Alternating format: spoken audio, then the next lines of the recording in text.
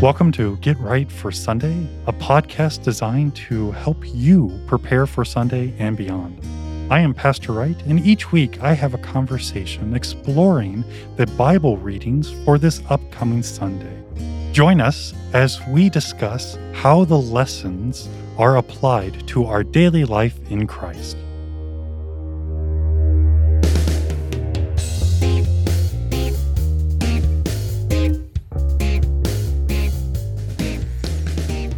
Welcome to Get Right for Sunday. I am Pastor Wright, and today we're going to look at the gospel reading for the sixth Sunday after Pentecost. And this is the well-known story of Jesus continuing to travel after telling the parable of the Good Samaritan and the sending and returning of the 72 disciples. He enters the home of Mary and Martha, or Martha and Mary. And you have Martha running around trying to get everything ready for Jesus, being a really good hostess.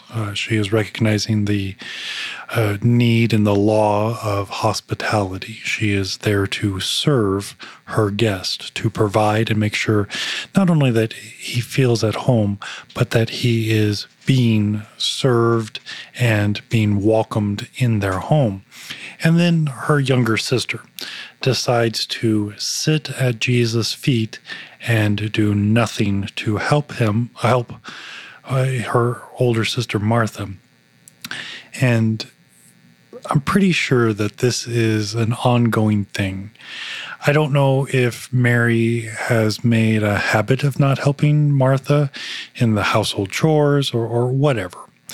But we see that Martha is finally fed up and calls Jesus into this little minor family feud and really says, Jesus, do you see what's going on? Do you see that my sister is not obeying the laws of hospitality? She's not helping. And Jesus makes this really great statement talking about how she and what is taking place. And he simply says, Martha, Martha, you are anxious and troubled about many things, but one thing is necessary. Mary has chosen the good portion, which will not be taken away from her. So right here, I cannot imagine how frustrated Martha is. She knows that Jesus is a good moral teacher, a good guy who is preaching the gospel, who's healing people, and she calls upon him for help. She calls upon him to help her get her sister in line, and he takes her side. He doesn't help Martha, and this just infuriates her. And I don't think that Mary is sitting at the feet and turns around with a smile and says something like, see, I told you, or anything like that. I think Martha, and it's not just I think, she is caught up in what she's supposed to be doing. She is going through the right motions. She's doing the right things. Jesus in no way says, Martha, you're doing the wrong things. You're doing everything bad. Stop it. But he redirects her efforts. He points her into the direction that she needs to be going, what she needs to be looking at. And it's not that the rules and the laws of hospitality are thrown out because Jesus is there. There's a difference to what's happening in this situation. When Jesus shows up, he comes to do something very specific. He comes to serve. He comes to deliver the things of heaven, the gifts of heaven, the wondrous, glorious gifts that have been promised and that can only come from God himself. Martha has taken it upon herself to serve Jesus. She is going to make everything right. She's going to make everything perfect. She's going to do what needs to be done to make Jesus feel at home. And we need to remember this. And I really like the imagery or the idea that when we approach worship, and especially when we worship God, we don't come to him first. We do not come to Jesus and say, look what we're doing. We don't invoke Jesus. We don't bribe Jesus. We don't wish for Jesus. We don't do anything to God, but we receive. God acts first. We have an instance in this. We have Jesus in the upper room right before the Last Supper, and he washes the disciples' feet. And you'll remember that washing people's feet, you gave that to the lowliest servant. That wasn't for the guest or the host to do. That wasn't for the king of all creation to do. But yet Jesus does this very humbling work in washing the disciples' dirty feet. And you have Peter, who doesn't want Jesus, his teacher, his friend, his Lord, to wash his feet, and says, no, I should wash your feet. No, you can't do this. This is not good. And Jesus says, no, this is good, and I should do it. And Peter even goes on to the point of, well, if you're to wash my feet, wash my whole body. All this points out that Jesus has come to make us clean. Jesus has come to do what needs to be done for us. And what we do is receive this work, receive this gift. The very Word of God has come to Martha and Mary, and the Word of God is preaching to Mary and Martha. And it's not that I don't think that Martha wasn't hearing the teachings of Jesus. She was busy doing other things. She was busy working on other things. Was her full attention on Jesus? Probably not. I'm pretty sure she heard some nuggets. I'm pretty sure she was doing the dutiful things and preparing food in the house. But her attention was not on who was there. She was trying to serve the one who has come to serve her. And with that, Jesus corrects her, he admonishes her, but he does this gently. And he points out that Mary has chosen the good portion. And of course, this good portion is the Word of God, receiving the Word of God, letting the Word of God act and do as it promises. That is forgiveness, that is making alive, that is bringing the glory of God, that is the righteousness, that is all of God's work. And this is a really humbling statement and experience that Jesus brings to our attention, especially as we live out our faith. When we look at our faith and the life that we are to live in Christ, do we actively work to serve God? And what I mean by that is, do we look at, I read my Bible X amount of hours or X amount of pages, I do my devotion, I go to church, I make sure that I tithe, I make sure that I say a nice thing, I make sure I don't break the commandments, I do these things all for what I think God wants me to do. Notice in all these actions, they can be done by anybody. In fact, they can be done by unbelievers. You do not need faith to do these works. And what Jesus points out in pointing out that Mary has chosen the good portion, she has come to receive. It seems that she understands the very Word of God has come to her house, and she wants to receive his teachings. And by doing this, she stops all things to pay attention and to receive. And this is what the divine service is all about. When you walk into the doors of the church and you hear the invocation in the name of the Father, the Son, and the Holy Ghost, this is a statement that all the work that is about to take place comes from God himself. And we are not only to receive this, but we are to respond to it. We respond in praise, thanksgiving, prayer, and various sacrifices. And when we have these great things given to us by God, it's always for his service to us. That's why it's called the divine service.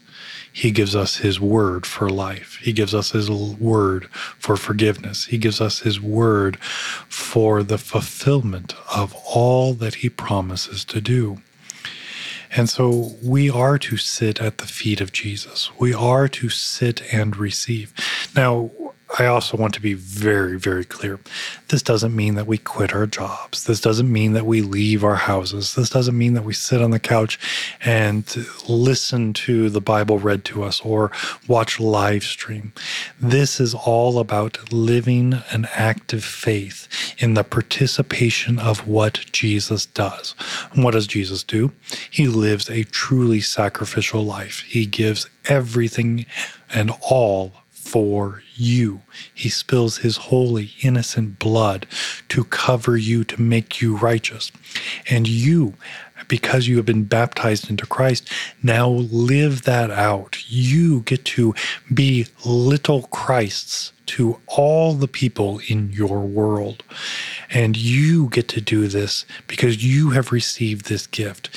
This isn't busy work. This isn't God giving you a checklist. This isn't the parable of the Good Samaritan when he says, go and do likewise. We don't now run around searching for people who have been robbed or people we can help or the nice old lady that needs to be walked across the street. We don't do this just to fulfill a check mark, to say, look, God, I did something good. We do all of this because it's who and what we are in Christ. We are the ones who get to love one another. We get to love those in the world, showing forth a reflection of who Jesus is, the great Redeemer, the forgiver, the one who has justified us so that we get to stand righteous and holy before our Father in heaven. And this is just amazing because, again, I really, really understand Martha's place, especially as a pastor. When preparing the service, I think of all the things that need to be done. I need to make sure that all the readings are right. I need to make sure that the ushers know that we're having communion or not having communion, how it needs to be done, all these things. And it's really, really easy to get caught up in all the details. And it's like the cliche, you lose the forest through the trees. You get so myopic in your view that you forget what's happening. And now the divine service becomes a performance. It becomes this thing that you do, that you make sure that you're standing in the right place, that you're saying the right things. And it's all just now a performance, void of faith, void of the deep symbolic meaning and real meaning and the acts of God taking place through the very word, through the pastor. And again, this is very humbling because it's so easy to be caught up being busy. In fact, if you read leadership books, it talks about, are you doing busy work or are you doing important work? And the difference is that you can be busy and you can do a lot of busy work, but is it important work? And we need to make sure that when we hear the word of God, when we hear the preaching and proclamation of those very gifts of life and salvation and forgiveness and the promise of forevermore in Christ, are we heeding that call?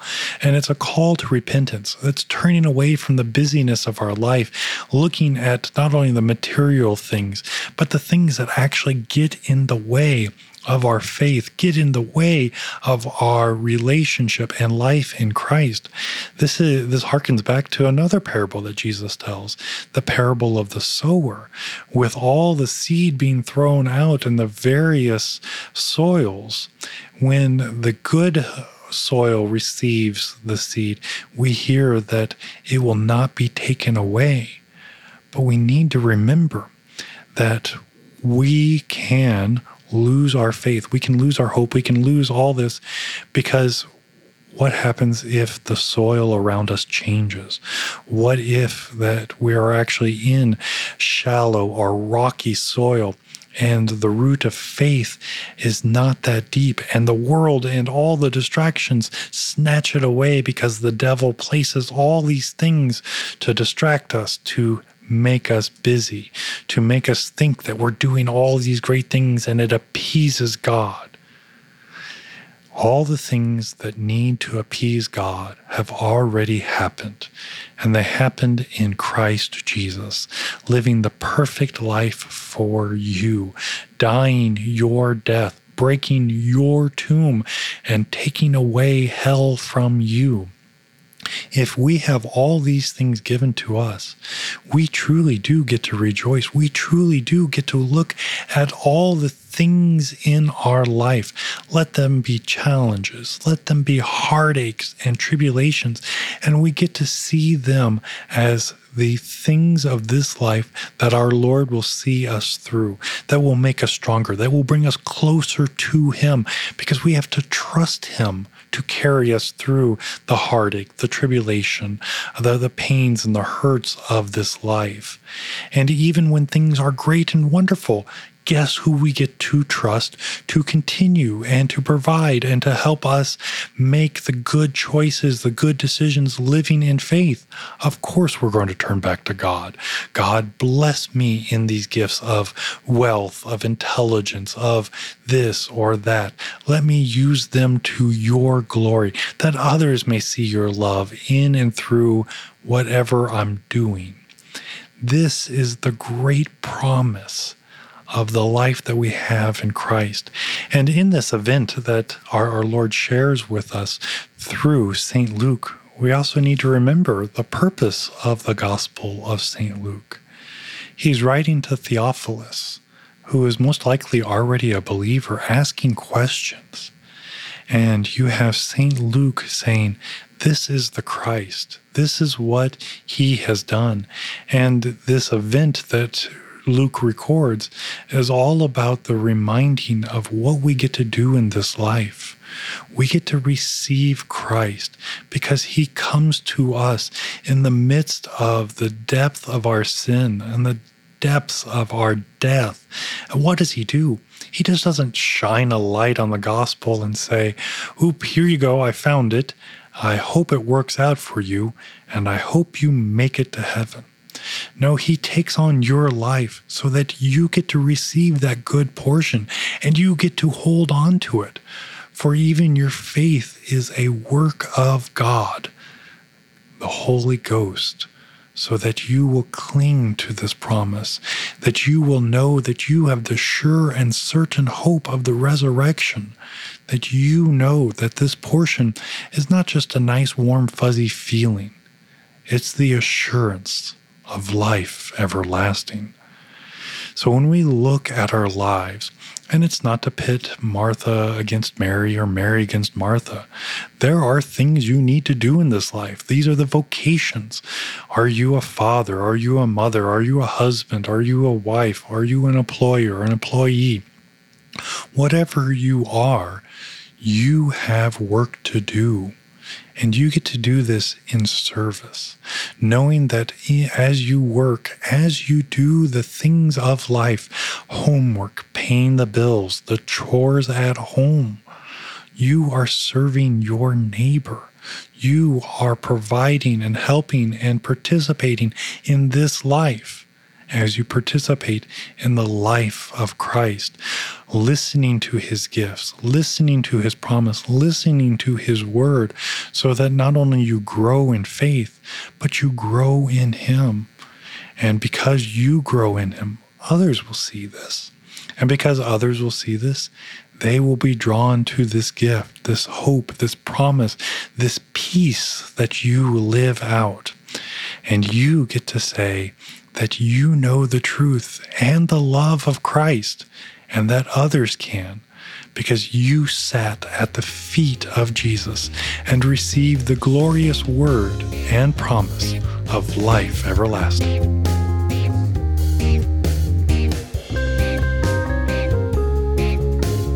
Thank you for listening to Get Right for Sunday.